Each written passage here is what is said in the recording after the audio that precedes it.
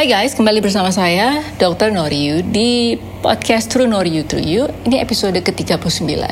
Saya seneng banget di beberapa IG story teman-teman saya. Ada juga yang gak kenal sih, pokoknya teman di sosial media lah.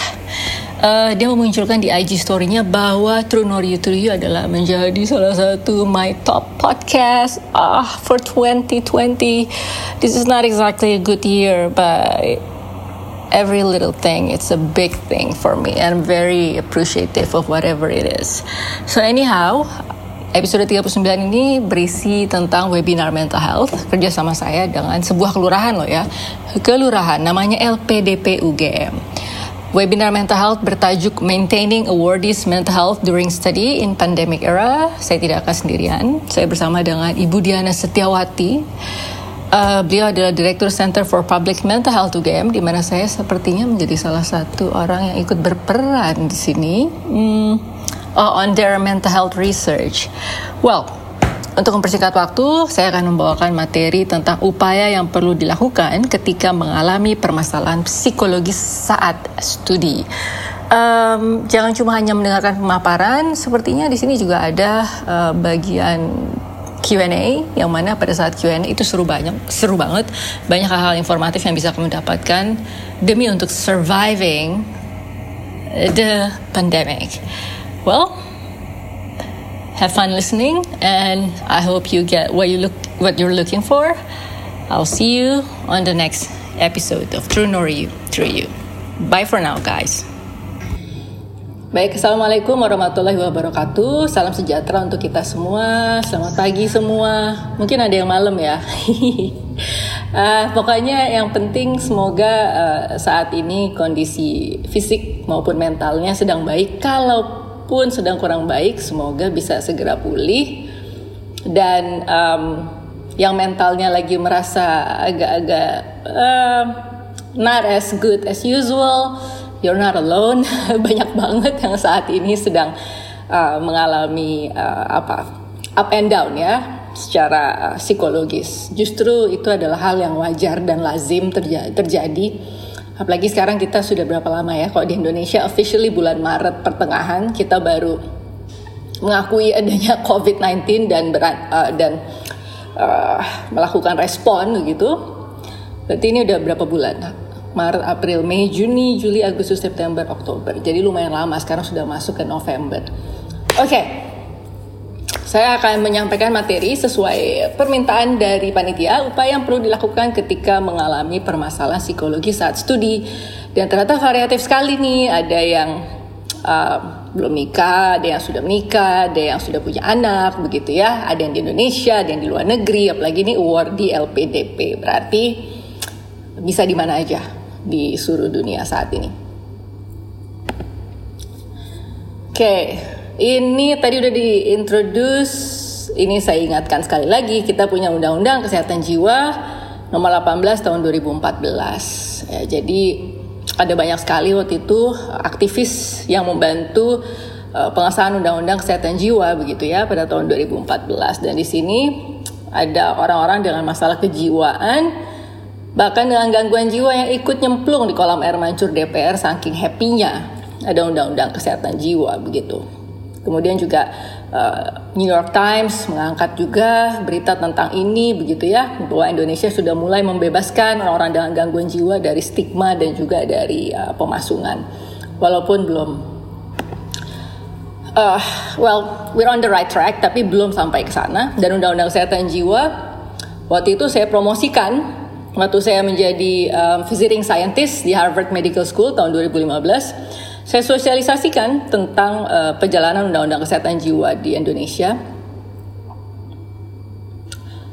Dan saya sosialisasikan waktu itu, saya ingat di acaranya Friday Morning Seminar. Itu adalah kerjasamanya Harvard dengan MIT. Juga di Harvard Kennedy School begitu. Ya udah, saya introduce lah bahwa Indonesia punya Undang-Undang Kesehatan Jiwa. Walaupun sampai saat ini belum ada peraturan turunannya. Coming soon lah, kata Kementerian Kesehatan ada anggarannya tahun 2021 untuk rancangan peraturan pemerintah. Oke, saya diminta untuk menceritakan tentang informasi pentingnya kesehatan mental nih kepada awardee. Juga kesadaran untuk menjaga. Terus juga informasi, tindakan apa sih yang sebenarnya bisa dilakukan. Tadi Mbak Diana udah menyampaikan sebagian tips-tips bagaimana cara untuk menghadapi. Cuma mudah-mudahan presentasi saya bisa sedikit melengkapi. Kalau definisi, saya ingin memunculkan definisi kesehatan jiwa menurut Undang-Undang Kesehatan Jiwa. Jadi tentunya kita tidak melenceng jauh dari apa yang sudah didefinisikan oleh WHO.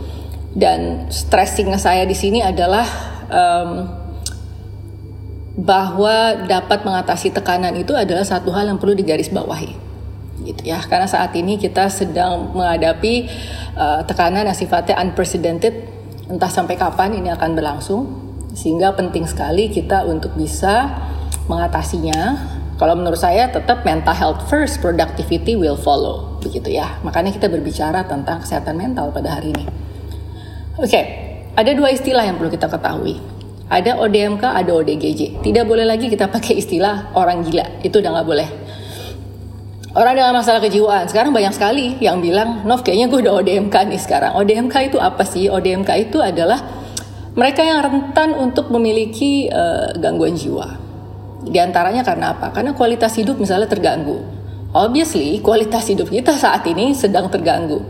Yang biasanya kita bisa aktif keluar, kita bisa bersosialisasi, kita bisa melakukan interaksi sosial yang adekuat begitu istilahnya. Kita bisa vacation, bisa liburan, dan lain sebagainya. Kita bisa bebas melakukan kegiatan sebagai seorang manusia secara utuh. Sekarang semua ini menjadi terbatas, sehingga kualitas hidup kita benar-benar bisa dikatakan questionable. Nah, itulah yang kita ingin cegah, jangan sampai menjadi ODGJ, orang dengan gangguan jiwa. Ya, jadi ODGJ itu artinya dia punya manifestasi gejala di pikiran, perilaku, perasaannya begitu. Dan akhirnya itu dapat menimbulkan distress. Distress itu penderitaan dan juga ada disfungsi. Jadi dia mengalami hambatan untuk menjalankan fungsinya sebagai seorang manusia. Oke, yang menarik sebenarnya saya selalu mengulang-ulang ini, bahwa menjadi perhatian dari PBB begitu, bahwa dampak COVID-19 terhadap kesehatan jiwa itu nyata, real.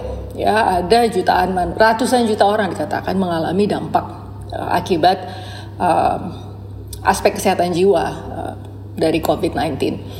Nah, ini ternyata ada banyak sekali negara-negara, saya nggak tahu, justru ini menarik, dengan banyaknya peserta dari negara-negara lain, mungkin nanti waktu kita tanya jawab bisa sharing seperti apa penanganan masalah kesehatan jiwa pada saat pandemi COVID-19 ini.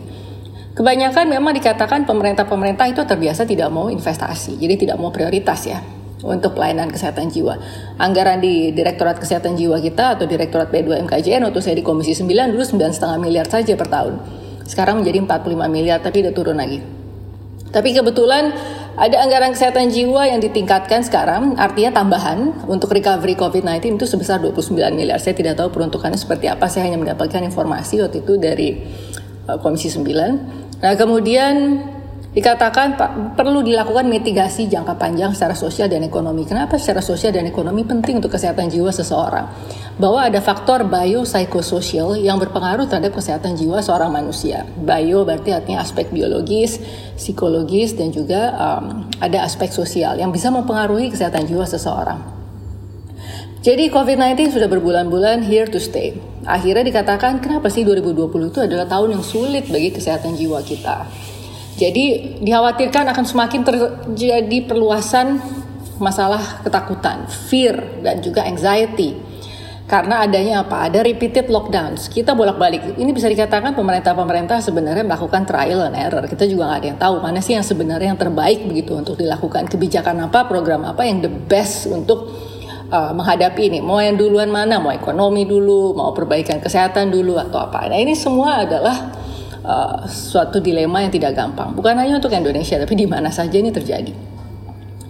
Ada ancaman infeksi, tentu infeksi terhadap dirinya sendiri, menginfeksi orang lain, isolasi sosial, dan yang pasti adalah economic uncertainty. 4 aspek ini yang utamanya menjadi penyebab sulitnya kita untuk memelihara kesehatan jiwa kita pada masa pandemi. Dan ini adalah karantina serta dampak psikologis dari karantina. Durasi karantina yang lama itu bisa mempengaruhi kesehatan jiwa seseorang, terutama bisa timbul gejala-gejala stres pasca trauma. Seperti apa sih gejalanya? Ya, perilaku menghindar, marah gitu ya. Dan juga ada penelitian yang menunjukkan terjadinya frustrasi dan kebosanan. Banyak yang sudah mati gaya gitu ya, gabut kata Mbak Diana tadi istilahnya, atau mau ngapain lagi di masa pandemi. Sehingga akhirnya dikatakan lockdown ini adalah sebuah eksperimen psikologis terbesar yang pernah dialami oleh umat manusia begitu. Sehingga akhirnya orang-orang yang dikarantina cenderung untuk mengalami perkembangan gejala seperti apa? Ya diantaranya mood yang menurun, insomnia, kecemasan, marah gitu ya, lelah secara emosi, depresi, dan gejala-gejala stres pasca trauma lainnya. Oke, ini saya ingin menampilkan data dari Perhimpunan Dokter Spesialis Kedokteran Jiwa Indonesia. Saya kebetulan ketua untuk Jakarta. Ini adalah data 5 bulan pandemi COVID-19. Ada 4.010 responden yang melakukan swab periksa. 64,8% pengguna mengalami masalah psikologis. 71% yang melakukan swab periksa itu perempuan ya. Laki-laki hanya 29%. Ternyata yang punya masalah psikologis yang terbanyak itu adalah kelompok usia 17-29 tahun. Dan juga di atas 60 tahun atau lansia. Bisa dipahami ya, karena lansia sejak awal dikatakan dia rentan untuk terinfeksi COVID-19 karena berbagai komorbiditas dan juga penurunan secara fisiologis gitu ya, secara fisiknya dia. 65% cemas, 62% depresi, 75% trauma. Bahkan ada 1 dari 5 orang memiliki pemikiran tentang lebih baik dia mati. Gitu. Nah ini terbanyak yang mempunyai pikiran tentang kematian adalah usia 18-29 tahun. Sesuai ya dengan yang tadi ya, dengan yang masalah psikologis terbanyak. Oke, ada istilah yang menarik sebenarnya karena ini pasti yang lebih banyak adalah pelajar di sini atau mahasiswa.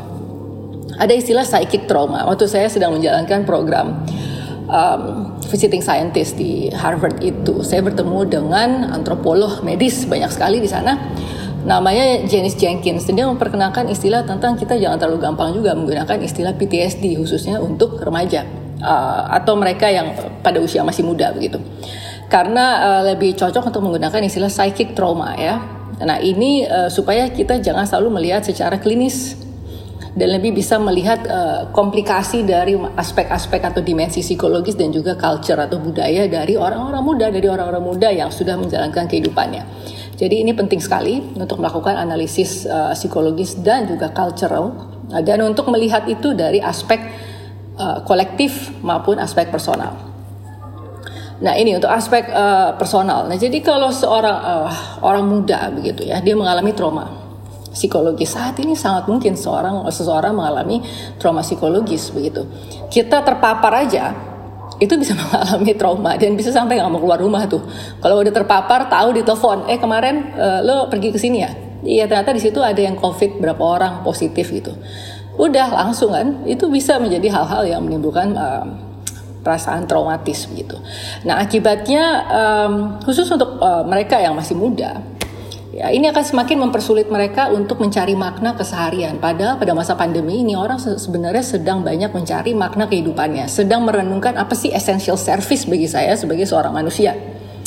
Dan akhirnya eksistensi dirinya menjadi bermasalah. Ini menjadi tantangan gitu ya untuk merumuskan eksistensi dirinya. Kenapa ini menjadi bermasalah?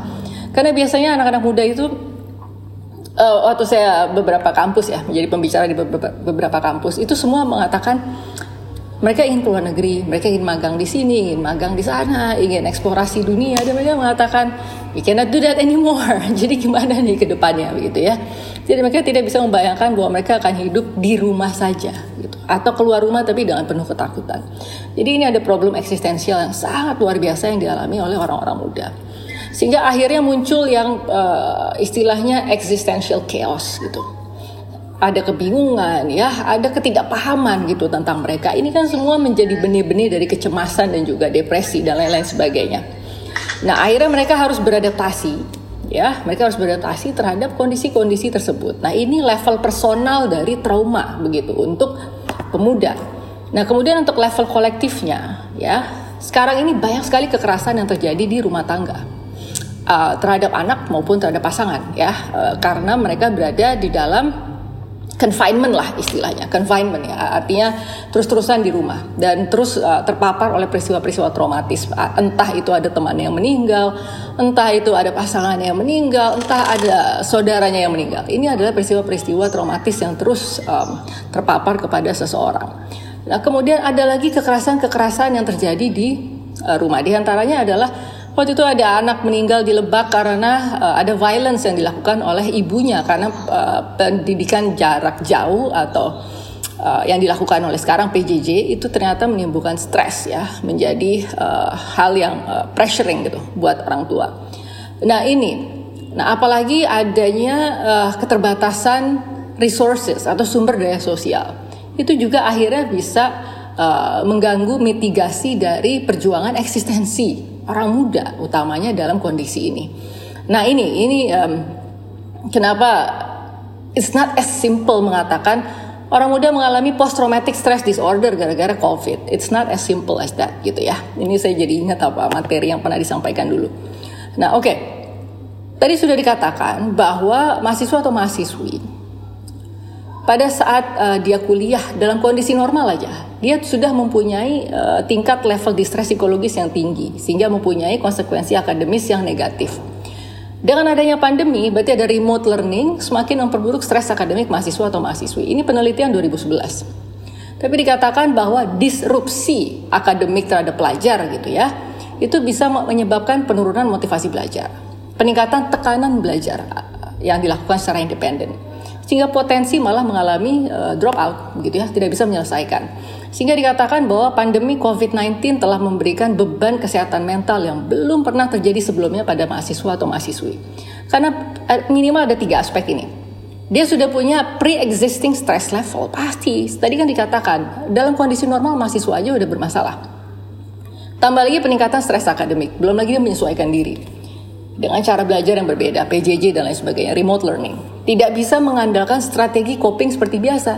Jadi biasanya dia pusing sedikit mengerjakan paper, dia bisa ke library misalnya, atau dia bisa ke cafe, atau dia bisa ke taman atau di mana lah gitu. Sekarang semua ini kan menjadi terbatas. Nah ini akhirnya yang memberikan beban kesehatan mental yang lebih berat.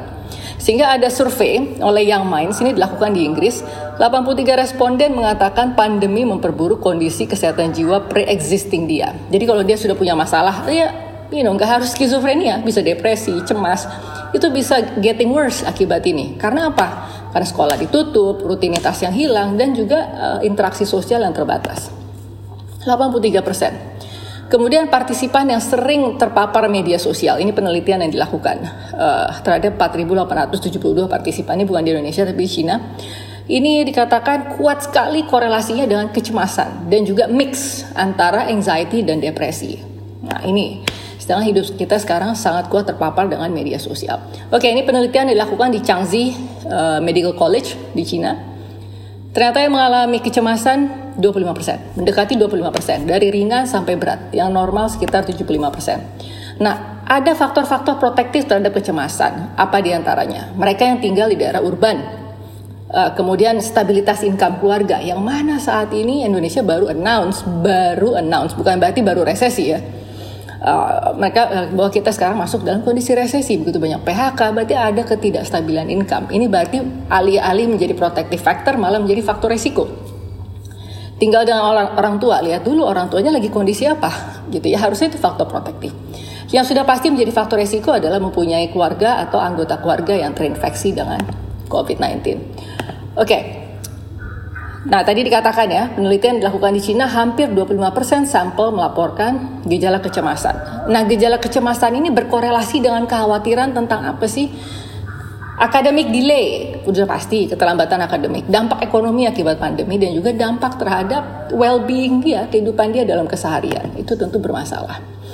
Nah, sehingga penting sekali disarankan begitu bahwa pemerintah dan sekolah, ya artinya universitas, itu harus berkolaborasi untuk menyelesaikan masalah ini. Sehingga mereka bisa melakukan pelayanan psikologis yang sifatnya crisis oriented, tepat waktu, dan berkualitas baik bagi mahasiswa-mahasiswa, jadi kampus dan government.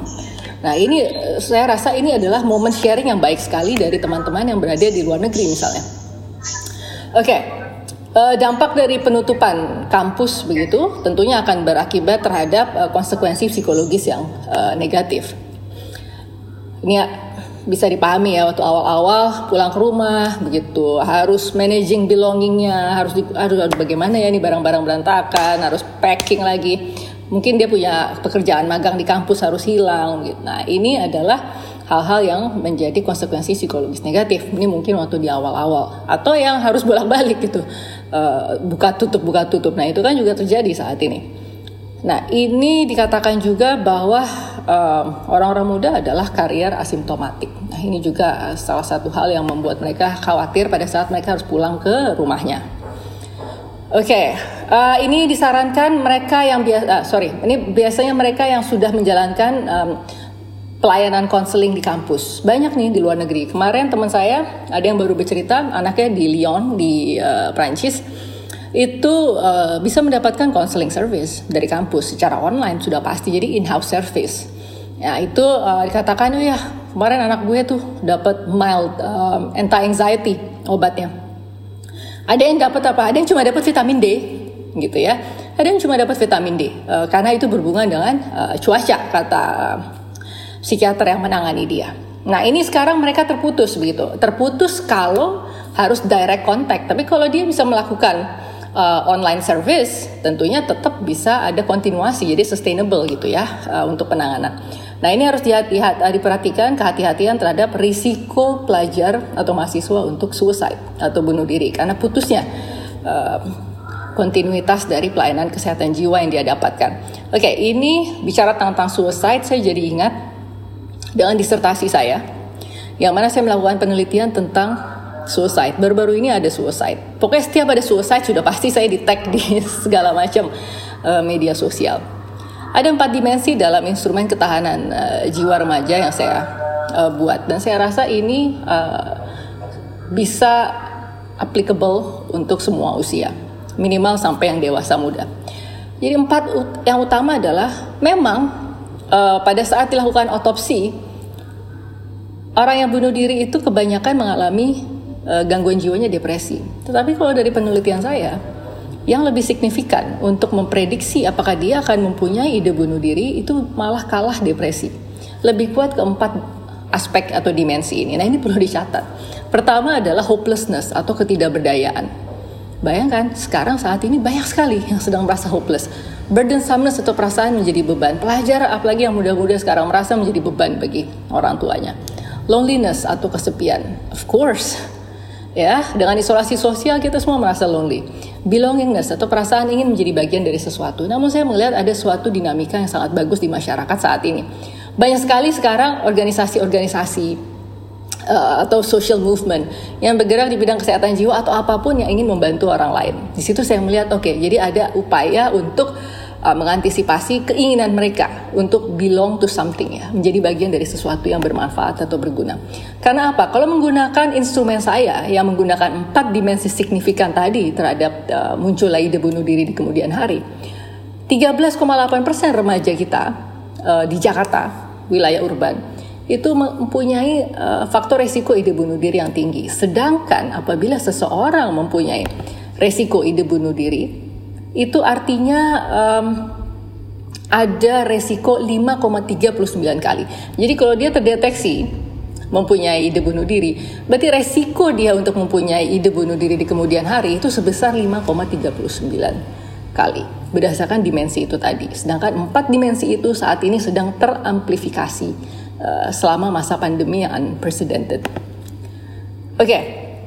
Sedangkan Undang-Undang Kesehatan Jiwa sudah mengatur ya bahwa harus ada upaya promotif di lingkungan lembaga pendidikan. Caranya gimana? Harus menciptakan suasana belajar mengajar yang kondusif bagi pertumbuh kembangan jiwa. Ada keterampilan hidup di situ yang harus diberikan kepada peserta didik yang mau tidak mau kalau lagi dalam kondisi gini harus ada in-house online service untuk dukungan psikologis dan kesehatan jiwa.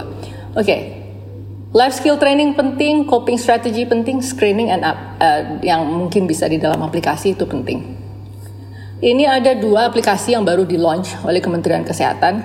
Mungkin lebih baik daripada aplikasi belanja kita download ini aja nih, Sehatpedia dan Sehat Jiwa. Isinya di sini adalah ada psikiater, ada psikolog klinis. Mereka memberikan dukungan kesehatan jiwa dan psikososial, catat, bold, italic, highlight, gratis. Jadi ini adalah momen yang tepat sekali untuk mendapatkan dukungan kesehatan jiwa dan psikososial dengan mendownload kedua aplikasi ini, Sehatpedia dan Sehat Jiwa. Oke, life skill training. Seharusnya anak-anak muda di Indonesia itu sudah mendapatkan life skill training karena ini sudah disiapkan modulnya sejak SMA oleh Kementerian Kesehatan. Problemnya anggarannya tergantung dari Dinas Kesehatan. Nah ini saya nggak tahu nih di Jogja ada nggak nih Mbak Diana life skill training. Karena sebenarnya kalau dari muda mereka sudah diberikan life skill training, berarti mereka mempunyai peningkatan keterampilan kecakapan hidup. Di antaranya apa? Meningkatkan harga diri, mengenali dan menghadapi emosi, mengenali mengelola stres, mengatasi pressure atau tekanan dari teman sebaya, dan juga mempunyai kemampuan resolusi konflik. Saat ini saya tidak tahu, coping strategi ada banyak sekali. Cara seseorang menghadapi masalah macam-macam. Tapi biasanya yang saya lihat sekarang banyak yang problem center, yang mana dia menyelesaikan masalah dengan mencari informasi, kemudian dia melakukan action atas informasi yang dia dapat. Ada yang emotion center, apalagi waktu di awal-awal denial, menyangkal situasi. Kena COVID-19 adalah takdir, jadi nggak usah 3M lah, nggak usah 3T juga, tracing, tracking, dan whatever testing itu. Ya, sedangkan dikatakan oleh CDC, coping with stress will make you, the people you care about, and your community stronger. Jadi coping ini mempunyai domino effect yang positif begitu. Oke, yang dikhawatirkan adalah individu sudah jatuh dalam dua kondisi. Behavioral disengagement atau mental disengagement. Behavioral disengagement itu seperti apa? Kurang berusaha dalam menghadapi stresor. Stresornya nggak kemana-mana nih, si COVID-19 terus di situ dengan derivatif stresornya. Akhirnya seseorang bisa menyerah atau menghentikan usaha untuk mencapai tujuan karena dia sudah terganggu oleh stresor. Ini sudah mulai muncul apa? Learn helplessness atau wujud ketidakberdayaan. Atau mental disengagement, hanya melamun, berhayal, tidur, terpaku nonton TV, jadi melarikan diri dari masalah. Misalnya apa? Netflix, Hulu, Apple TV, Amazon Prime. Kadang-kadang saya juga masuk dalam mental disengagement ini. Oke, menjaga kesehatan mental. Keep informed but minimize newsfeed gitu ya. Kita tetap harus mendapatkan informasi, tentu. Tapi kita yang atur, jangan kita yang sedikit-sedikit dapat notifikasi yang mengatakan bahwa wah COVID ini, COVID itu. Wah beritanya segala sesuatu yang artinya kita malah di-drive oleh berita itu. Seharusnya kita yang atur. Gue mau lihat berita tentang COVID jam 5 sore sama jam 9 pagi sama jam 5 sore. Udah, habis itu gue gak mau lihat lagi. Kita yang atur, harus mengatur itu. Social contact is important, sangat penting untuk kontak sosial dilakukan saat ini. Screen time dan video games ini harus diatur.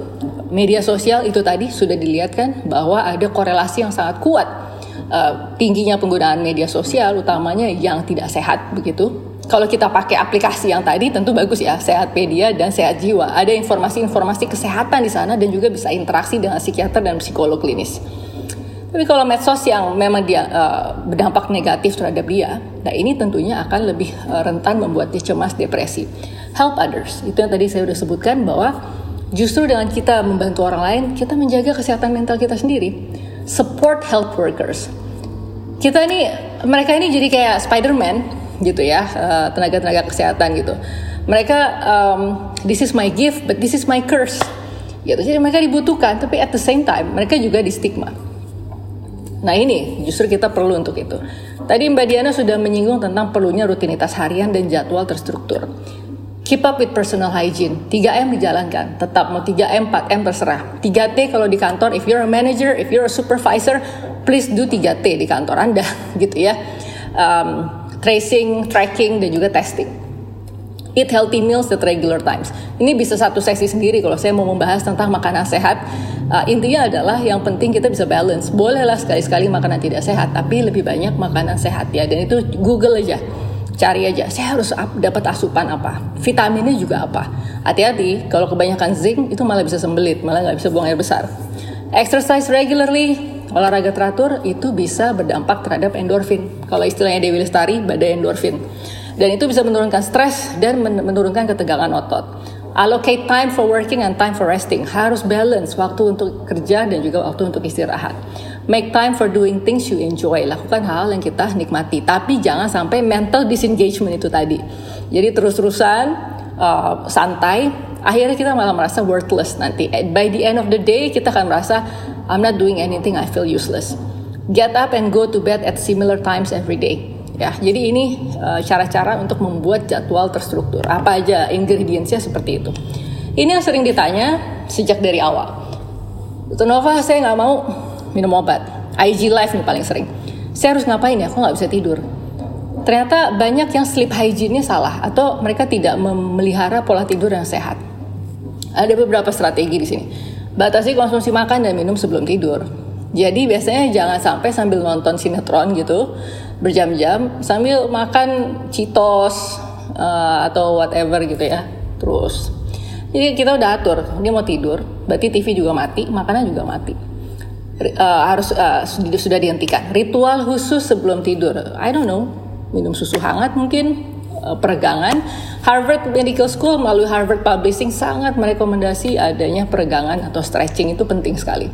Jangan olahraga berat sebelum tidur, seperti HIIT misalnya, itu jangan dilakukan sebelum tidur. Tidur dan bangun tidur pada jam yang sama, tadi sudah dijelaskan. Tata ruang, lighting, aromaterapi. Mungkin ada yang senang lampunya terang, ada yang senang lampunya gelap. Ada yang senang gosokan dulu pakai minyak kayu putih. Just do whatever you like gitu. Pokoknya itu penting untuk sleep hygiene. Hindari menggunakan gadget atau tertidur saat menggunakan gadget. Biasanya kita emang tidur sama gadget. Oke, ini coping dengan pandemi COVID-19. Ini hal yang sepertinya kita taken for granted ya. Padahal waktu saya ikut beberapa kali materi dari Johns Hopkins University tentang bagaimana mengantisipasi COVID-19. Dia selalu mengatakan nafas dalam. Dan ada satu sesi di mana seorang profesor mengajarkan kita bagaimana caranya bernafas dalam. Ini gampang, bisa dicari di mana-mana. Banyak aplikasinya juga yang bisa membantu, diantaranya aplikasi Calm ya. Ini lagi banyak sekali dipakai. Kemudian fokus here and now. Kalau kita khawatir berlebihan tentang masa depan, seperti yang tadi dikatakan, aspek-aspek yang terjadi pada orang muda ya. Jadi bagaimana mereka harus mengantisipasi masa depan gitu. Kayaknya bleak banget, future kayak apa. Gak bisa juga, mau diapain gitu. Itu malah kita akan semakin terpuruk dalam ketidakberdayaan. Kita coba teknik focus here and now. Karena kalau khawatir berkelebihan tentang masa depan, itu juga akan berdampak ke pikiran dan perasaan kita. Caranya dengan apa? Jangan salah, WHO juga selalu bilang, fulfill your spirituality. Isi spiritualitas kita. Itu sangat direkomendasikan. Ya terserah, meditasi, yoga, zikir, baca Al-Quran, terserah, whatever fits you, yang sesuai. Gunakan cognitive behavioral skill. Apa yang kita rasakan, apa yang kita pikirkan akan mempengaruhi perasaan dan perilaku. Ini yang perlu kita shift. Gak gampang. Kita harus bisa mengidentifikasi apa sih pikiran negatif kita. Misalnya pikiran negatif kita, saya akan COVID-19 nih, saya pasti akan terinfeksi COVID-19 berat. Kita shift itu ke positif. Misalnya, saya akan ikhtiar jaga kesehatan. So whatever happens itu udah di luar kuasa kita. But at least I've tried. At least saya sudah ikhtiar. Minimal saya sudah ikhtiar. Bicara dengan seseorang. Bicara, jangan gosip, jangan bergunjing. Tapi kalau kita bisa menemukan seseorang yang kita merasa nyaman berbicara dengan dia, kita bicara tentang feeling, perasaan, ketidaknyamanan gitu ya. Tapi find that person gitu. Kalau nggak ada orang yang bisa diajak, ya udah. Tadi saya udah bilang, pakai Sehatpedia atau gunakan Sehat Jiwa. Jadi kalau muncul rasa takut dan cemas yang mengganggu fungsi begitu, mulai menimbulkan distress, cari dukungan kesehatan jiwa dan psikososial dengan aplikasi-aplikasi itu tadi, Sehat Jiwa dan Sehatpedia. Ini kita bisa bikin sendiri. What is your self-care ideas? Gitu. Ini misalnya si Giselle Bundchen, dia menggunakan untuk teknik pernafasannya adalah alternate nostril breathing. Jadi dia ganti-gantian antara tarik nafas hidung lubang kanan, dibuang kiri, kemudian tarik kiri, dia buang kanan. Ya, ini self care ideas. Ini dikurasi sendiri. You curate your own self care ideas. Tadi saya sudah memberikan banyak ide, tapi kita cari mana yang cocok. Ini ada yang menarik. Spend time in nature. Mau naik sepeda tapi yang diribetin apa? Sepeda gue harus Brompton, aduh mahal lagi. Yang penting sepedanya bisa gelinding deh gitu ya, asal jangan gelinding sendiri rodanya gitu. Pokoknya you make it simple gitu. Jadi jangan pusing dengan brand terus kamu ngeliatin, aduh artis ini pakai sepeda ini, oh please, no, saat ini nggak berlaku hal-hal yang semacam itu. So if you wanna cycle, cari tempat yang, ya jangan di tempat yang polusi, padat, banyak manusia, banyak mobil dan lain sebagainya. Selain berbahaya, itu juga ada potensi penularan karena kita berdekatan dengan orang lain. So anyway, cari tempat-tempat yang lebih nyaman untuk naik sepeda. It's not to be seen gitu ya, tapi to spend time in nature itu tadi juga penting. Keep a journal, ini bisa dilakukan, yang seperti dilakukan Giselle. Journal bisa dilakukan malam. Ya, itu I don't know, gratitude journal semacamnya. Ini diintroduce juga oleh Harvard pada masa pandemi ini. Kita bicara tentang resiliensi. Resiliensi adalah bagaimana kita bisa menghadapi masalah apapun bentuknya, dan pada saat kita rebound dari masalah itu, we grow to become a better person gitu. Itu berarti kita mempunyai resiliensi. Harvard memperkenalkan begini, resiliensi itu anggap aja seperti jungkat-jungkit gitu ya, atau skala keseimbangan, di mana pengalaman negatif tentunya akan mengarah ke hasil yang buruk, tapi pengalaman positif akan mengarah ke hasil yang baik. Nah, jadi apa yang harus kita lakukan gitu untuk membangun dan memperkuat resiliensi saat pandemi COVID-19? Oke, ini kalau kita ingin meningkatkan hasil yang positif, tentunya kita harus mengeluarkan sisi negatif. Jadi mengurangi stres itu tidak hanya dengan memikirkan diri sendiri, tapi juga meringankan beban orang-orang yang kita sayangi, termasuk orang tua dan teman. Jadi misalnya ada sekarang kita lihat di rumah, loved one dengan COVID-19, apa yang harus kita lakukan untuk meringankan bebannya dia. Kemudian kehilangan pekerjaan, orang tua, kita harus berbuat apa gitu. Jadi jangan sekolah ditutup, kita harus melakukan apa gitu. Jadi artinya kita melakukan hal-hal yang kita nggak hanya mikirin diri kita sendiri, tapi membantu our loved ones di rumah. Kemudian kita perbanyak sisi positif. Kalau kita perbanyak sisi positif, maka outcome positifnya lebih tinggi. Bangun responsive relationship dengan melakukan interaksi bermakna bersama teman dan keluarga. Caranya mudah, bisa telepon, WA, Line, Zoom, dan lain-lain. Move the fulcrum. Jadi di sini tengah-tengah ini ada fulcrumnya. Jadi dikatakan bahwa kita semua ini sebenarnya mempunyai keterampilan untuk mengatur diri kita sendiri, untuk menata kehidupan sehari-hari.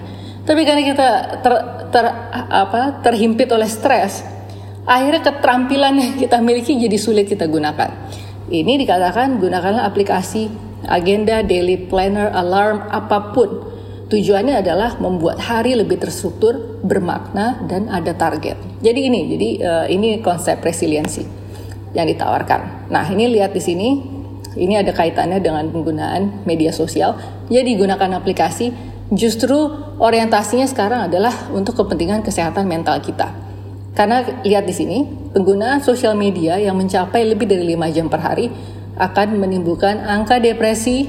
Nih ya, semakin banyak penggunaan medsos dalam sehari, depresinya juga resikonya menjadi lebih tinggi. Nah, ini mungkin yang terakhir, ini adalah tentang grounding. Ini WHO juga mengeluarkan tentang grounding.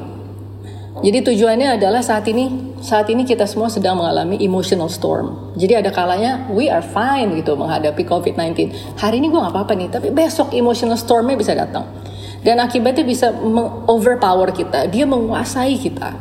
Yang harus dilakukan, kata WHO adalah ground yourself. Jadi kita bumikan diri kita. Caranya ada 2 yang dia katakan. Pertama, re-engaging with the world. Selama ini engagement kita sebenarnya dengan orang tuh sangat tidak baik. Pada saat kita sedang bersama, sebenarnya kita sibuk dengan gadget kita sendiri. Ya, kita sibuk dengan dunia kita sendiri. Padahal we have people around us. Saat ini kita sedang bersama orang yang itu-itu aja. Jangan sampai kita tidak engaging dengan mereka. Nah, itu kita dikatakan re-engaging with the world. Ya, mulai meleburkan diri kita dengan orang-orang di sekitar kita. Juga refocusing on what you are doing. Biasanya kita nggak fokus sambil nonton film, sambil posting terus di Instagram misalnya, sambil makan, sambil melakukan yang lain. Akhirnya kita nggak menikmati makanan kita. Padahal grounding diantaranya adalah menikmati makanan itu, rasanya, penampilan makanan itu, gitu ya. Ini kalau kita suka baca Hemingway, di Movable Feast-nya dia bahkan sangat detail menjelaskan apa rasanya dia makan buah per. Pada saat dia dilumat dalam mulutnya, bagaimana rasanya di lidahnya dan lain sebagainya. That's how we are supposed to eat gitu. Itu yang kita katakan refocusing dengan apa yang kita lakukan. Nah, ini grounding itu tidak membuat emotional storms kita hilang, tapi untuk sementara membuat seseorang merasa aman sehingga badai ini kemudian berlalu. Ya, ini sedikit aja contohnya. Dikatakan notice how you are feeling and what you are thinking. Caranya gimana? Ya itu tadi, re-engaging dan refocusing. Slow down, ya. Jangan kayak ini saya ngomongnya cepat karena dikejar waktu juga 30 menit. Slow down to connect with your body. Slow your breathing. Nafas kita dipelankan. Kita kosongkan paru-paru kita sambil kita isi as slowly as possible, ya. Jadi bukan tersengal-sengal, tapi nafas yang benar-benar kita nikmati. Keluar masuk dari paru-paru kita udara. Nah, ini yang menarik. Slowly push your feet into the floor. Jadi kaki kita dibuat menapak ke bumi. Kemudian kita lakukan stretch up, ya, tangan kita ke atas atau ke samping gitu. Tujuannya apa? Tujuannya untuk refocusing kita dengan dunia di sekitar kita. Dan dibilang gunakan panca indera kita. Kita lihat ada 5 hal apa aja di sekitar kita. Kita itu saking sibuknya pakai gadget, kita nggak tahu di sekitar kita ada apa. Kesandung pun nggak tahu karena nggak lihat ada apa tuh di depan dia. Kita dengarkan di meja makan. Kalau kita pakai gadget, kita nggak dengar tuh anak kita yang kecil ngomong apa, karena kita sibuk dengan apa yang sedang kita lihat gitu. Kita nggak mendengarkan orang-orang di sekitar kita. Smell, makan kita nikmati dan lain sebagainya. Touch, ya, kita menyentuh ada apa di sekitar kita. Nah, itu tujuannya adalah kita harus memperhatikan di mana kita, apa yang kita lakukan, siapa yang sedang bersama kita. Ini sebenarnya hal yang seharusnya manusia lakukan, tapi kita lupa selama ini karena kita hidup on the fast lane. Oke, that's it. Sudah banyak tips-tips yang saya bagikan, itu semua updated banget, baik dari CDC, WHO, dari Harvard, itu semua saya share di sini. Silakan dikurasi sendiri. Kira-kira mana yang cocok untuk menjaga well-being mental kita? Karena di sini saya tekankan lagi, mental health first, productivity will follow.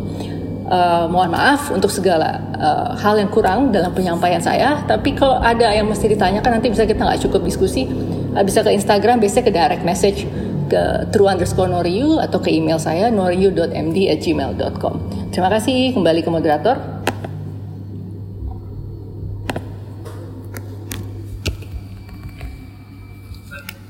Baik, terima kasih Ibu Dr. Noriu saya atas materinya yang sangat luar biasa.